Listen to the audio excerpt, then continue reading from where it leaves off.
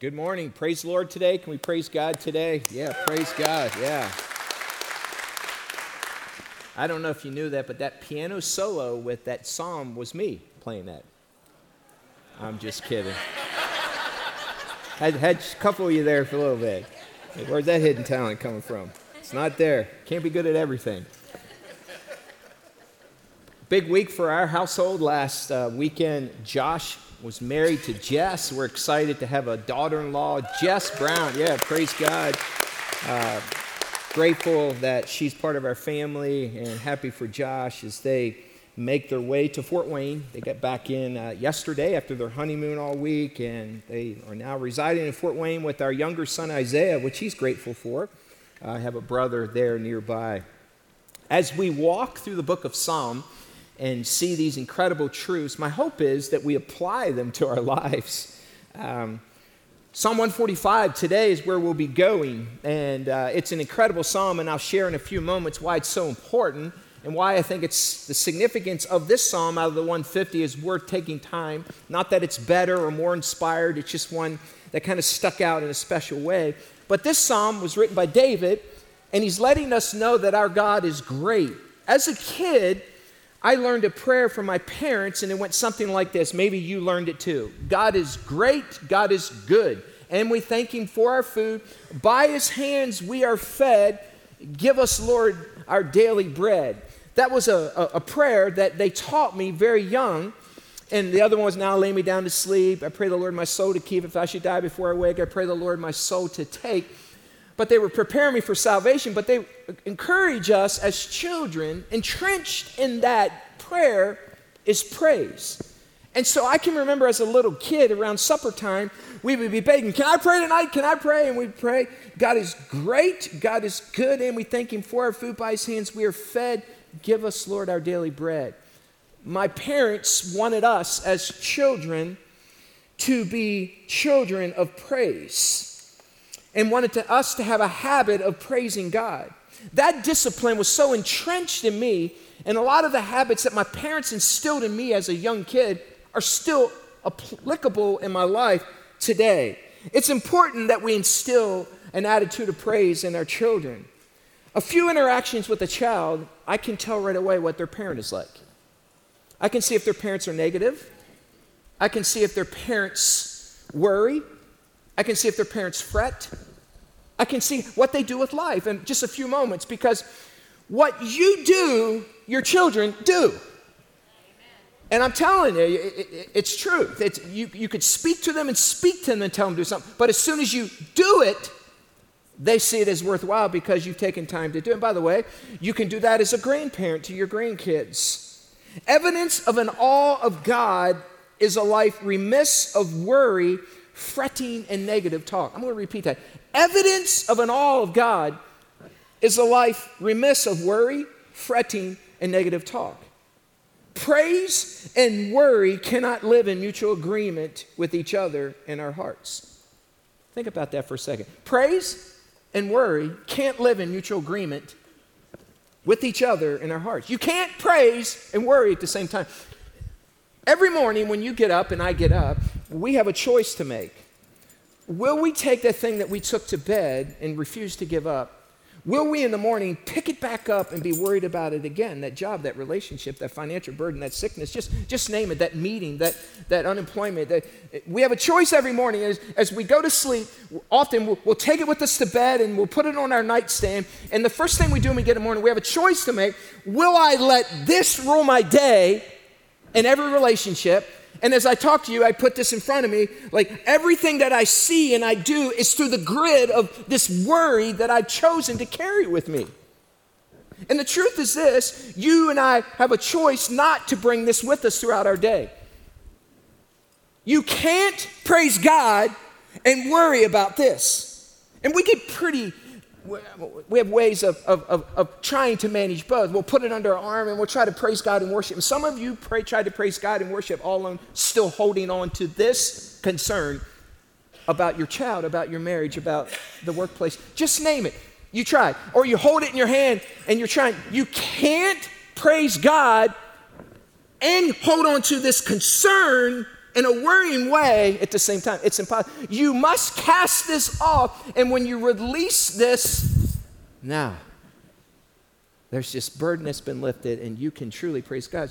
Because if you don't, the reality is you'll be chained all day with this, everywhere you go. It's going to be a great day.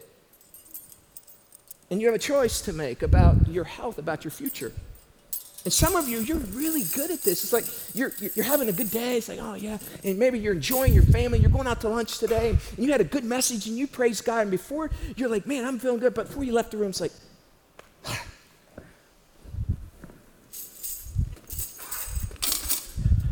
I'm going to bring it with me. In every conversation I have, even with Anthony, I see it through the lens of this. It will ruin your day. And David says, it's impossible to praise God and worry and fret and be consumed with this at the same time. These cannot live in mutual agreement in your heart. So the question is, what will you choose? This? And this is the grid throughout every conversation that you have, or this. Grab your Bibles and turn to Psalm 145, and we're going to see this incredible truth displayed by David. And I'm going to ask you to stand. We're going to read the first 4 verses of Psalm chapter 145, just the first 4 verses. Psalm 145, verses 1 through 4. Would you read it with me? Psalm 145, verses 1 to 4. Ready, read. I will exalt you, my God, the King. I will praise your name forever and ever. I will praise you and extol your name forever and ever. Great is the Lord and most worthy of praise. His greatness no one can fathom. One generation commends your works to another. They tell of your mighty acts. You may have a seat. God's greatness, David's going to show us in this psalm, God's greatness is unexplainable. How could we ever explain the greatness of God with our limited human thoughts? I want you to pause and really, I'm going to give you 15 seconds just to think about this thought and let it just blow your mind, okay? Think about this statement. No one has ever taught God anything. His knowledge is complete. Just think on that. Just look at that. No one has ever taught God anything. His knowledge is complete. Yes, amen, Chuck. That's the God that holds the world together. His knowledge is complete. One said it this way many years ago. Has it ever occurred to you that nothing has ever occurred to God? Like, that should just blow your mind. That's our God. Now, I've never met someone whose knowledge was complete. They might have thought it was. You ever met that guy? He knows everything. About everything. But there's only one who knows all and controls all and is in charge of all, and it's our God. There's something special about the context of this psalm, and I want to take time because I think it's important as we look at Scripture to say, what was the context in which that was written? Why was it written, and what purpose? It's like when you see a song, you learn, oh, that's why they wrote that song.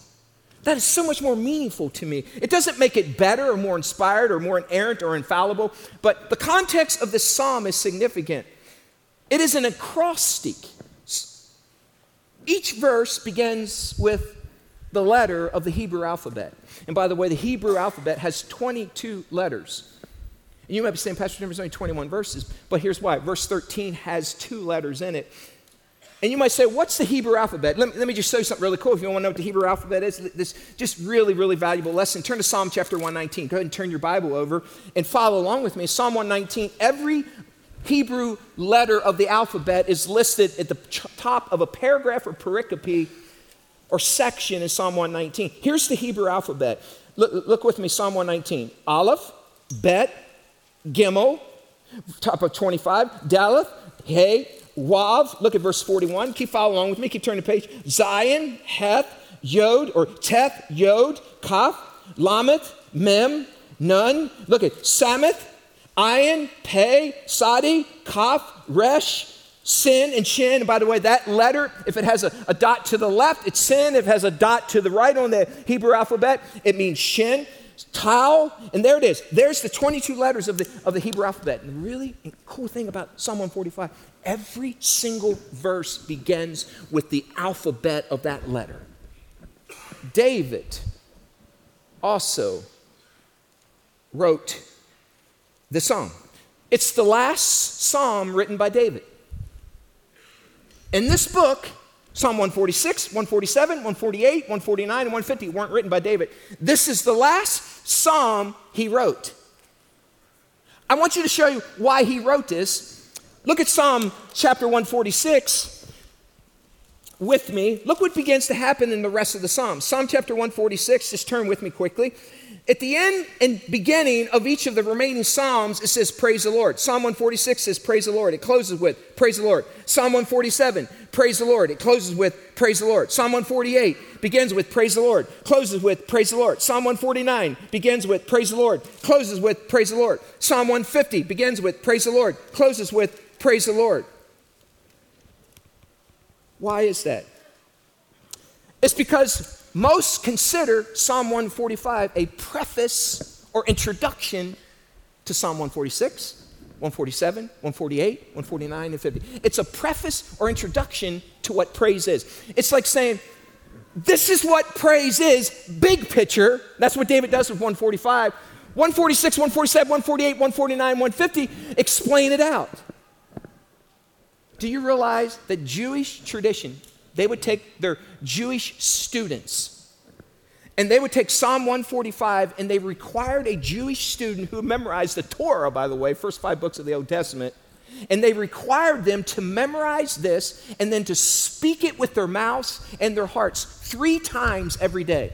Psalm 145 was so important to them, and they wanted to know what praise was, that Jewish tradition says they had to recite this 3 times a day with their heart and mouth. And here's why they believed they wanted them to do it. This is what they said. They believed you would experience spiritual happiness and understand the blessings of knowing God personally, and you would never worry again. That's the psalm that we're about to dig into. Hear me out. It doesn't make it better. It doesn't make it more inspired. It's the last one David wrote. It has the Hebrew alphabet, begins each letter of every verse. It's the preface or introduction for the end of the remaining Psalms. It carries weighty significance. Look what David says in Psalm chapter 145. He says 3 times, I will exalt you, my God, the King. I will praise your name forever. Every day I will praise you and extol your name forever and ever. His greatness, he says, no one can fathom. David says, I will exalt you. Some translations have, I will extol you. The word exalt and extol means I will put you above everything else. I will seat you in the highest realm. And so David says, each day I lift you up and I will exalt you. By the way, whatever you lift above everything else is your God. Paul Tripp had something to say about this text, and he said this in regards to praise. And listen to what Paul Tripp said in regards to Psalm 145. He says, if awesome things in creation become your God, the God who created those things will not own your awe. Horizontal awe is meant to do one thing, stimulate vertical awe with our God. It's not that we look at sunset and say, oh, look at, I just love that. No, it's meant to point us to the God who created. If there's anything in your life that you're more in awe with than God, then you have made that your God. David would later write in Psalm chapter 22 and verse 3 that God inhabits the praise of his people. One translation has, God is enthroned in our praise. The Japanese translate that passage, we build a big chair for God to sit in when we praise his name. Our praise builds a big chair. Let me ask you a question. What kind of chair did you give God this week to sit in?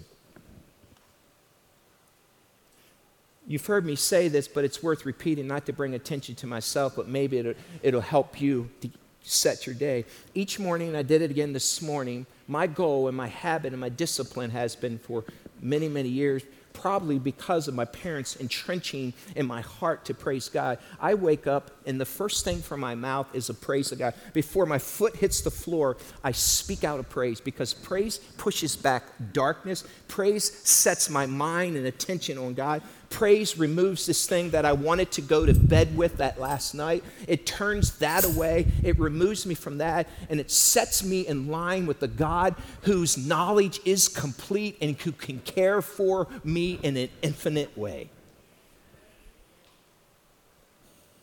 In fact, I always think of this visually. I go through this. I get up in the morning and I often go out and get some coffee going. So as I'm walking through our dark living room, I think I'm going to stumble over a big chair, because when I got out of bed, before I got out of bed, I gave him a big chair. And I walk into my living room and I say, "Welcome, God."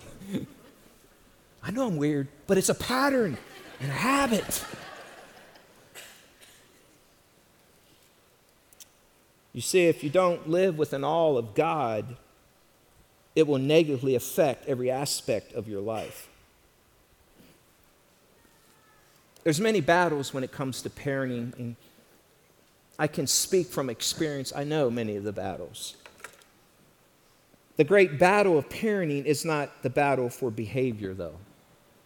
Sometimes we think it is. I need to get my child to do this. I wish they would do that. I wish they'd done that. Why didn't they do this? And we think we got to change their behavior. And so we attack the behavior. Stop it, we'll say.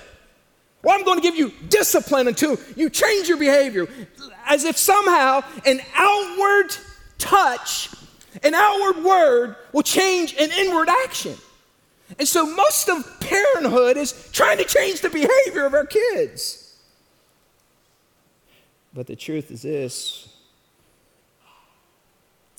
the great battle of parenting is not the battle for behavior, it's the battle for what kind of awe will rule their hearts.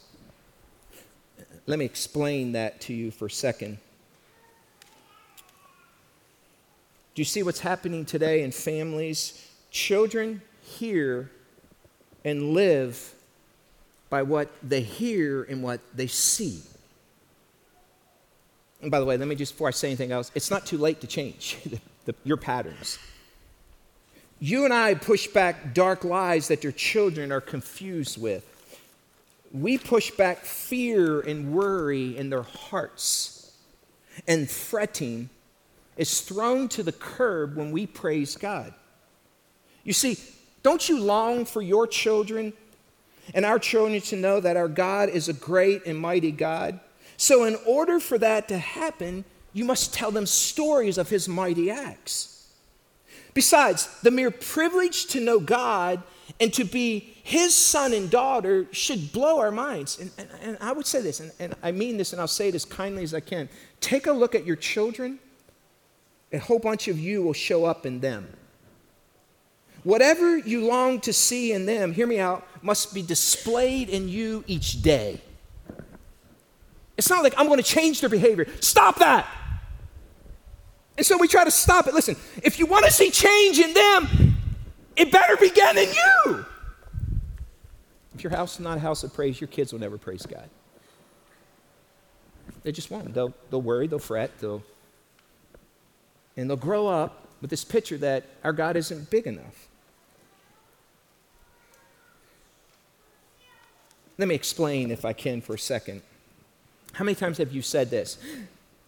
He's just like I was as a kid. And you have to ask the question, why? Because you're still like that. Or, she's her mama's daughter. Why? Because she watches you. Or, he's his daddy's son. Why? Because he's just like you. You see, praise creates a cataclysmic collision with their fear, with their darkness, with their worry, with their confusion, and it shatters it. And it produces joy, peace, laughter, hear me out, and an awe of God.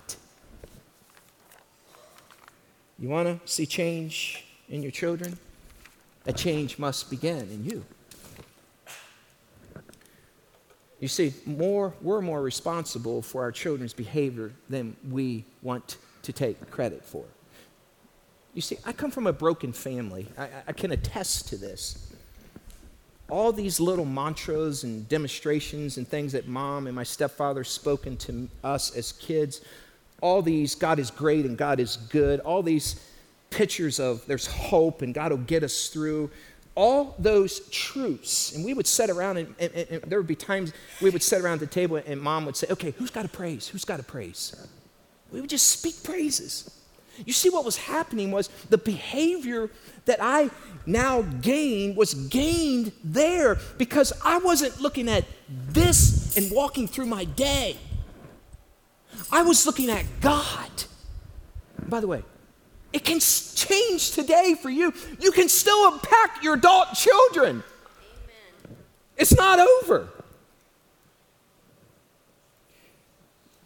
That's why David said this. Look in Psalm chapter 145. This is why he said this in Psalm chapter 45. Look what he says. He says, verse 4, one generation commends your works to another.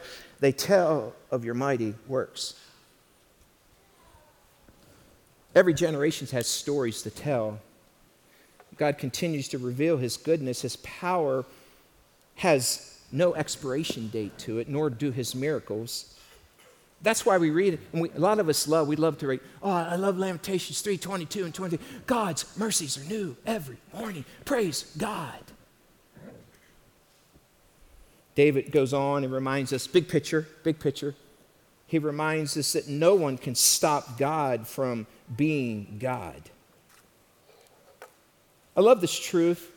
Not only can no one stop him, but we have a written record of who he is. Have you ever thought about this? God doesn't need any new knowledge. Like each generation, think about this for a second, God does not drop a new Bible down to every generation. Like, here's the Bible for this generation. Holy cow, they're a mess here. No, it's the same Bible. Because God's knowledge, hear me out, is complete. His word, hear me out, is complete. And everything we need has already been written. And so we need to believe this. And not only believe this, but live this. And when we live this, it's a game changer for our lives. So David says, big picture, remember this is an introduction to the rest of the psalm. He says in verse 5, they speak of his glorious splendor of your majesty. I will meditate on your wonderful works. They tell of the power of your awesome works, and they proclaim your great deeds. You see, look at it. Speak, meditate, tell, proclaim. And then as verse 7 says, they celebrate your abundant goodness and joyfully sing of your righteousness. You see the progression? Speak, tell, proclaim, meditate, sing, celebrate. David intends for the next generation to not only speak about the Lord, but to gush forth in praise. So what does he say is important in regards to what God does? Just follow this progression. Then he says, okay, here's who God is. Verse 8, the Lord is gracious and compassionate, slow to anger, rich in love. Verse 9, the Lord is good to all. He repeats, he has compassion on all he made. Verse 10, all your works praise you, Lord. Your faithful people extol you. They tell of the glory of your kingdom. They speak of your might. Verse 12, so that all people may know of your mighty acts and the glorious splendor of your kingdom. Verse 13, your kingdom is an everlasting kingdom, and your dominion endures through all generations. Just promise after promise after promise after promise. David saying, here's big picture. This is who God is. I'm going to explain it in 146 to 150. You'll see other people talking about it, but our God is good on his word. He displays promise after promise after promise. Aren't God's promises the very things that help you make it through? Romans 8:28 is one of the many promises of God. It says that he promises to work all things out for good to those that love him. God knows what he's doing, and no one will stop him from doing it. When I read Romans 8:28, here's how I would define that. God participates in all the outcomes of our decisions. The promise carries us on when we are unable to carry on in our own strength. Let me give you an example. When I was a kid, 10 years old, I remember my father, my birth father, bought me a brand new baseball glove. I loved playing baseball. And so he went to this place called Joe the Motorist, and it was an expensive glove. It was a Rawlings glove. And I remember my dad paid $60 for it 400 years ago. That was a long time ago, back when I was a kid, anyhow. But that was a lot of money. I remember going to the store, and Dad said, hey, which glove? He said, I wanted my son to have the best. And it was probably his way of showing love towards me. And I remember coming home with this Rawlings glove I think it was signed by Reggie Jackson. And I remember, man, this is an incredible glove. And I remember taking it to my first practice, like, but I got the glove, man. Didn't make me catch the ball better, but I got the glove. But I was in my backyard, and I was playing catch with one of my neighbor friends, and we were throwing the ball, and I was catching. I was breaking in my glove. I had already put a ball in it, put a rope around it, ran over to the back tire of the station wagon. You'll understand that later one day. But anyhow, to break it in. And I had already broken it in. I was having catch. And we're having fun, and I got distracted, so I laid my glove down by the tree, and me and my friend went and played. That night, it rained really hard, and I made a dumb decision. Almost brand new glove, left it in the rain. And I remember thinking the next day when I got up to go to practice, where's my glove? And I thought, oh, man, I left it in the rain. Dumb decision. And I went over to pick up this baseball glove, and it was sopping wet. Brand new Rawlings baseball glove. Sopping wet. In fact, water was dripping from it, and I thought, man, I made a mess of this. That was a horrible decision on my behalf. And so my stepfather was coming home, and he was going to take me to practice. And so my head was down, it was bowed down. I was like, man, I ruined it. What a dumb decision. And I'll never forget what my stepfather, Andy, did. I showed him. He said, what's up, Jim? He could see the downward look at my face. I said, man, I ruined my glove with this dumb decision. He said, let me look at it. So he takes my glove, and he says, come on, Jimmy. We went into his shop, and we walked into the shop, and he took a towel, and he wrapped it around the glove, and I remember just tightening it up and trying to sop water out. And then he got this 3-in-1 oil out, and he started putting it all over the glove. And he's rubbing it in the palm and on the top and all over the hand. And I watched him rub it in. And as he's rubbing it in, I'm watching this water just drip from it. And then I remember him taking it, and he said, I'm going to set it outside. He said, it's supposed to be sunny the next couple of days, and I'm going to set it in the sun so that it dries. And 2 or 3 days later, I went and grabbed my glove, and it was like, it's brand new. It's good. My dad took and participated in the outcome of the decision that I had made that was horrible, and took the outcome, which should have been destroyed, and turned it into good. Listen. God promises, hear me out.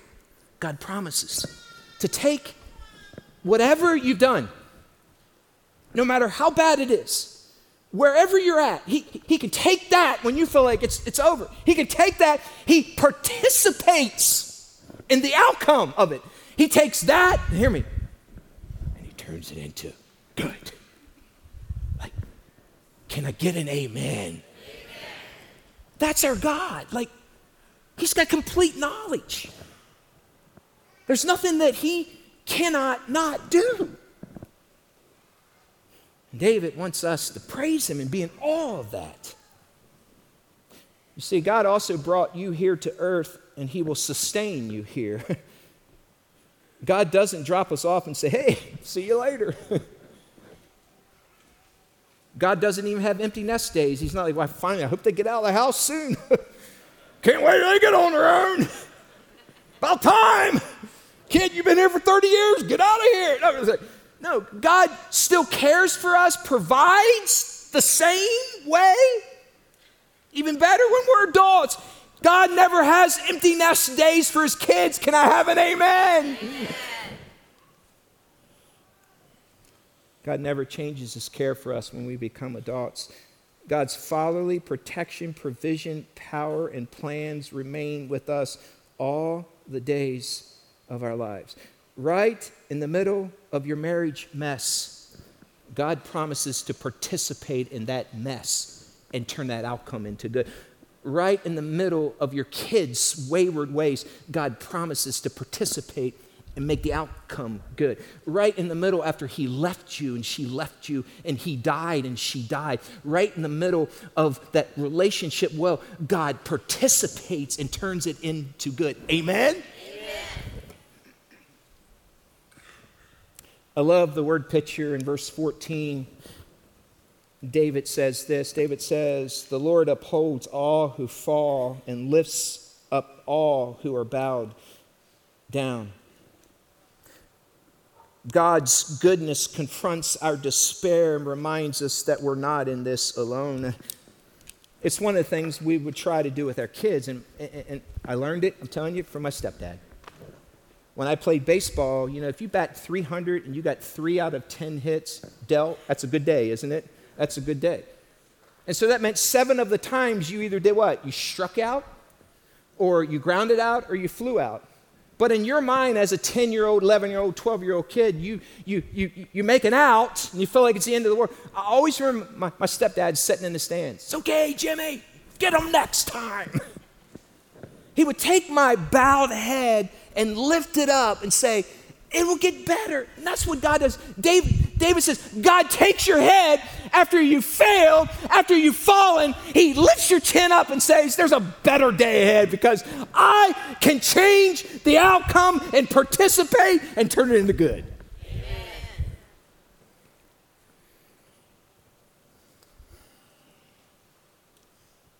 Verse 15 and 16, just take a look. Look how he ends this up, big picture. The eyes of all who look to you, and he gives them their food at the proper time. He says, you open your hand, God, and satisfy the desires of every living thing. He said, the Lord is righteous in all his ways and faithful in all he does. The Lord is near to all who call on him and to all who call on him in truth. He fulfills the desires of those who fear him.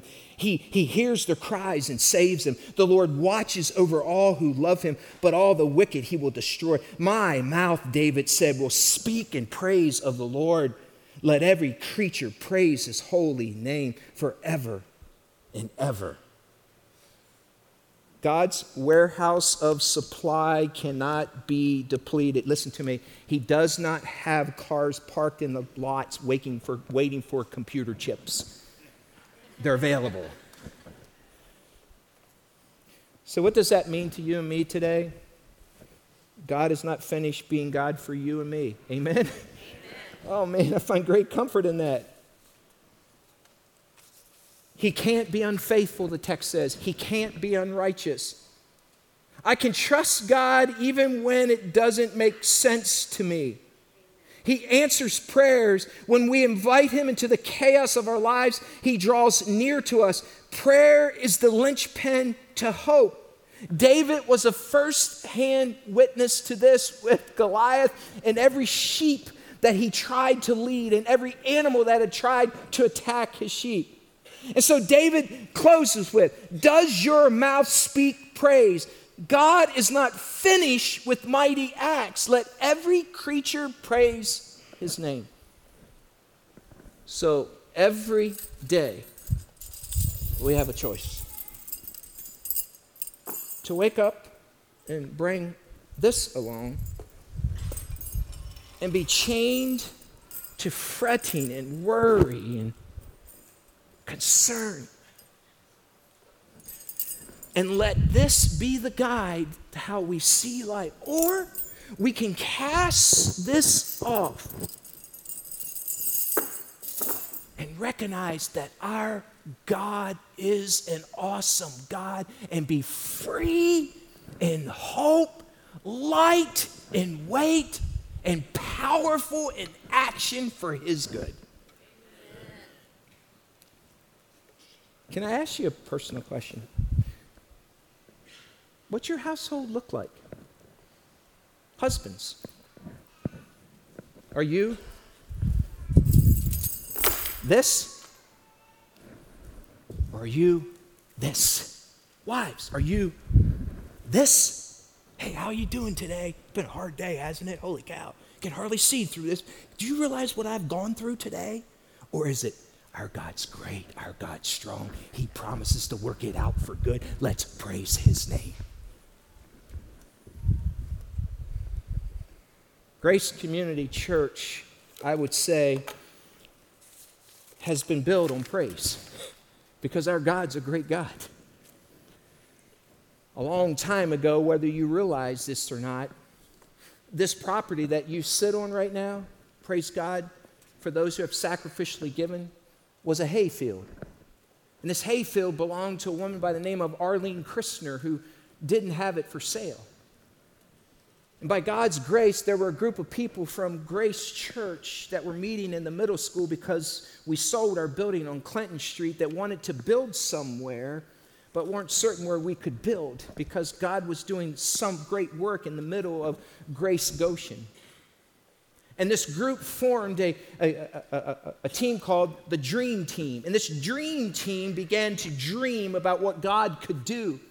And so this Dream Team began driving around Goshen and looking for vacant lots and vacant property. And the Dream Team saw this corner lot on County Road 36 and County Road 21, and it was a hayfield. And one of these members said, we should build there. And let me back up. I drove by this property prior to that and told my wife, there's a great piece of property on County Road 21 and 36. I don't think it's for sale, but let's not say our no for them. So we approached this sweet lady who was retired and asked her, would you be willing to consider selling this piece of property for Grace Community Church? This was her reply. She says, I've had numerous people come to me. I think she had 12 or 13 people, businesses, individuals, companies who wanted to build. She said, my dad passed away not too long ago, and he was a believer, and I'm a believer. And she said, you know what? She said, I think that my dad, who's in heaven, would love for a church to go there. And she said, we will sell you this property. Praise God, she said, but you know what? It takes money to buy properties. So I went to our elders at the time. There were 7 of us. And I said, if we believe that God is leading us there, then we must sacrifice first, because if we're not willing to sacrifice, then why would we ask our people to sacrifice to give? So I presented them these ballots or these papers, and on this blank sheet of paper, I said, I want you to pray, go home with your family, and I want you to put amount that you will pledge to give towards a building campaign for Grace Community Church. So a week later, we gathered, and they handed in their giving totals. And I began to tabulate these totals, 7 men and families. I tabulated the totals of these 7 men and 7 families, and the amount of money that came in, hear me, of 7 men, around $200,000 came in. This was 20 years ago. They bought the land. Bought the land. I was part of that group. That next Sunday, I went out to do a capital campaign with our church, and I said these words. I said, I believe God wants us to lead and move and plant and reach Goshen at large. I believe he has a plan that there are families that need Jesus, people are unchurched, and I believe God wants us to move to this property. And so I put the pledge before them, and I said, by the way, I want you to know, I took this to your leaders, and I asked them to give. And so I said, listen, we have enough money already to buy the land. And what happened next was unreal. You sit here today, 3 editions later. Listen, by God's grace, over 10,000 people have trusted in Jesus Christ as their Lord and Savior through the ministries of Grace Community Church.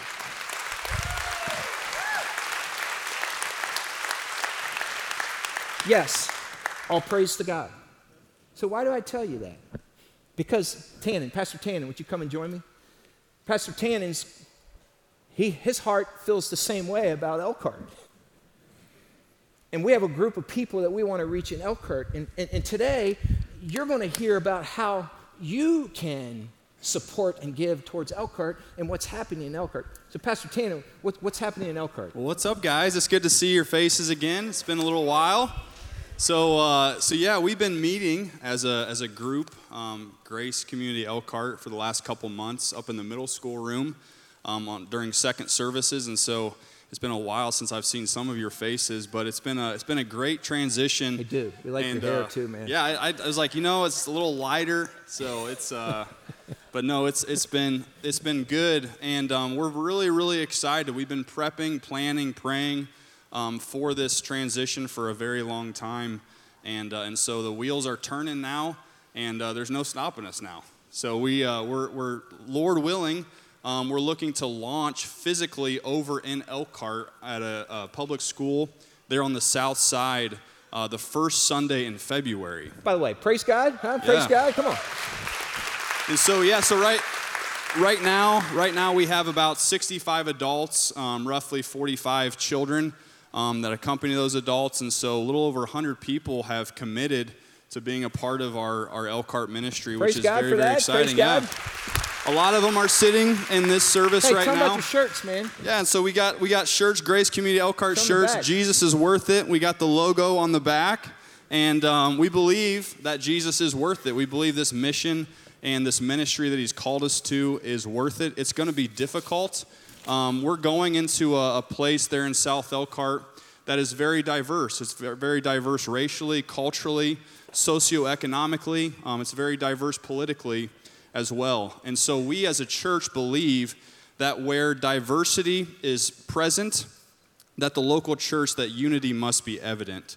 We are a people that together are uniting diverse people to follow Jesus, and that's what we want to be about as we go into South Elkhart. And so we're going to be as intentional about that as we possibly can, from our leadership all the way down to how we do ministry. Our goal is to simply serve and engage the people so that thousands more can come to know Christ as their Savior. I just want to say, Tannen, I've had the privilege of serving with him here at Grace, and honestly, I cannot think of a better man, a pastor, to lead this group, man. Like, I'm your cheering section, bro. I believe in your leadership. I believe in what you're doing, you and Ariel and Marcus and Macy, and as you give reports and the decisions that you're making, God has packed him with a lot of wisdom, and he's leading our campus there in Elkhart really well. So, man, I'm excited, and thank you for doing that, bro. Thanks, Jim. Thanks. So we've got a couple different things planned here for the fall to just simply go into the community to engage. We've got a coat drive that we're going to be doing here in a couple weeks here in November.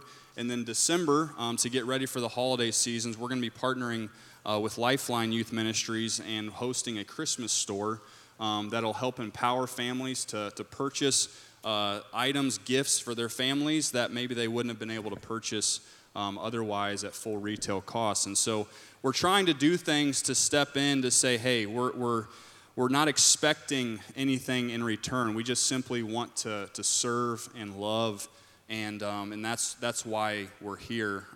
Why south side of Elkhart? Yeah, one of the really cool things, this was a couple years ago now, Daryl Peterson approached us, the director of Lifeline Youth Ministries, and they've been a youth ministry there in Elkhart for over 50 years, ministering hard, reaching the youth of Elkhart, and they've been doing a fantastic job at that. But it was his desire that a local church would come and relationally partner with them to close the gap and to reach not only help reach the kids, but also reach the parents, the families of the students that they were ministering to. And so that is going to be our first priority, is leveraging those relationships that Lifeline has established and worked hard to create, and for us as a church to come alongside them to engage those families so that the parents, the dads, the moms, the brothers, the sisters would come to know Christ as well. And so that's going to be our first order of business. And one of the really cool things is in February, we're going to be meeting in the short term in a public school over there in the south side of Elkhart. But our long-term meeting solution is actually going to be met by some incredible things that Lifeline is doing. They started raising funds a long time ago with a dream to build a new facility on the south side of Elkhart, a place where a lot of business, a lot of things are leaving. They're going to be building this.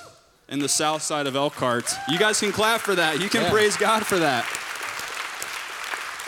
It's an incredible, incredible building. I mean, it is going to be an oasis of life.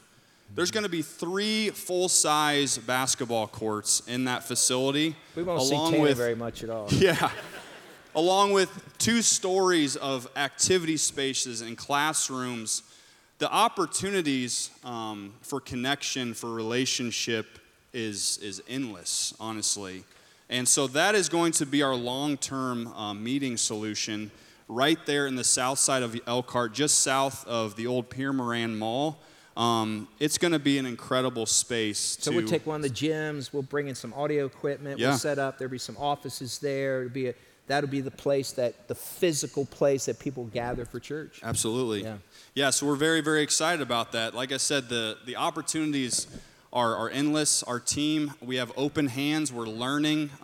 We're exploring new ways in terms of thinking about how to engage the community down the road as well. And so we're very, very excited about that.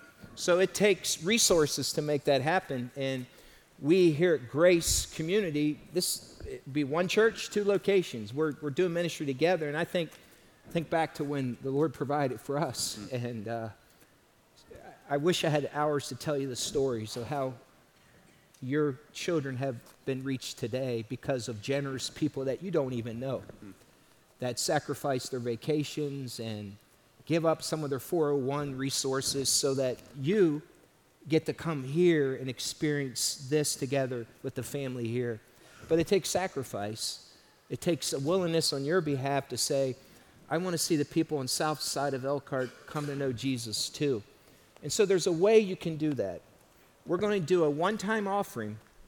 Now, this is just for the Grace campus. Pastor Tannen will be talking to the Elkhart campus later.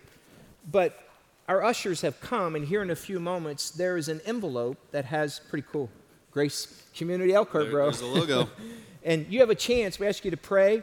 And over the next 3 weeks, we're going to ask you to give a one-time gift, hear me out, above your regular tithe and offering. This is above that. This is saying, I want to give because it's going to cost money for startup costs. It's going to cost money for budgetary items. And all the money that comes in eventually will go in some form or fashion to the Elkhart campus, nothing to Goshen campus.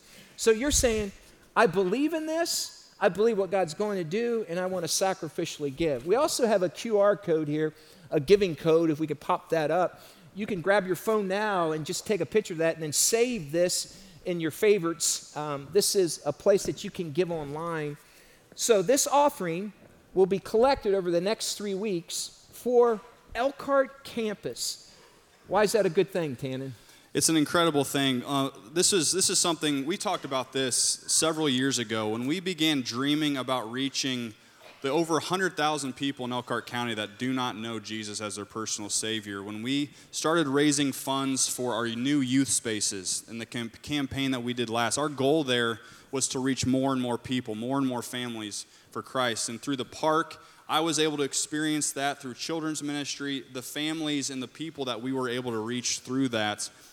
As we were approached with this opportunity, we felt God was opening a door for us to go out, to go to the south side of Elkhart, to continue that original prayer, to continue that original work that we set out to do. Jesus came to us to meet our needs right where we're at, and that's what we're doing as Grace Community Elkhart, and that's what you guys get to be a part of as our sending church, essentially. And we'll be one church, 2 locations, and we need your help. And so we just humbly ask that you would help provide and help get us started over there.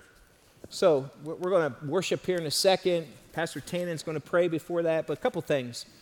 As you worship, get your praise on, okay? You know what that does, right?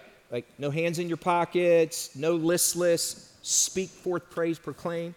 But also, as Tannen prays, after he prays, hold your hand up. We just want to give one envelope per family, and if you don't get one, ushers will give you one when you head out. Pastor Tannen, pray for us. Absolutely. Lord God, we just thank you that you are a great God, that you are the one that sets this ministry in motion.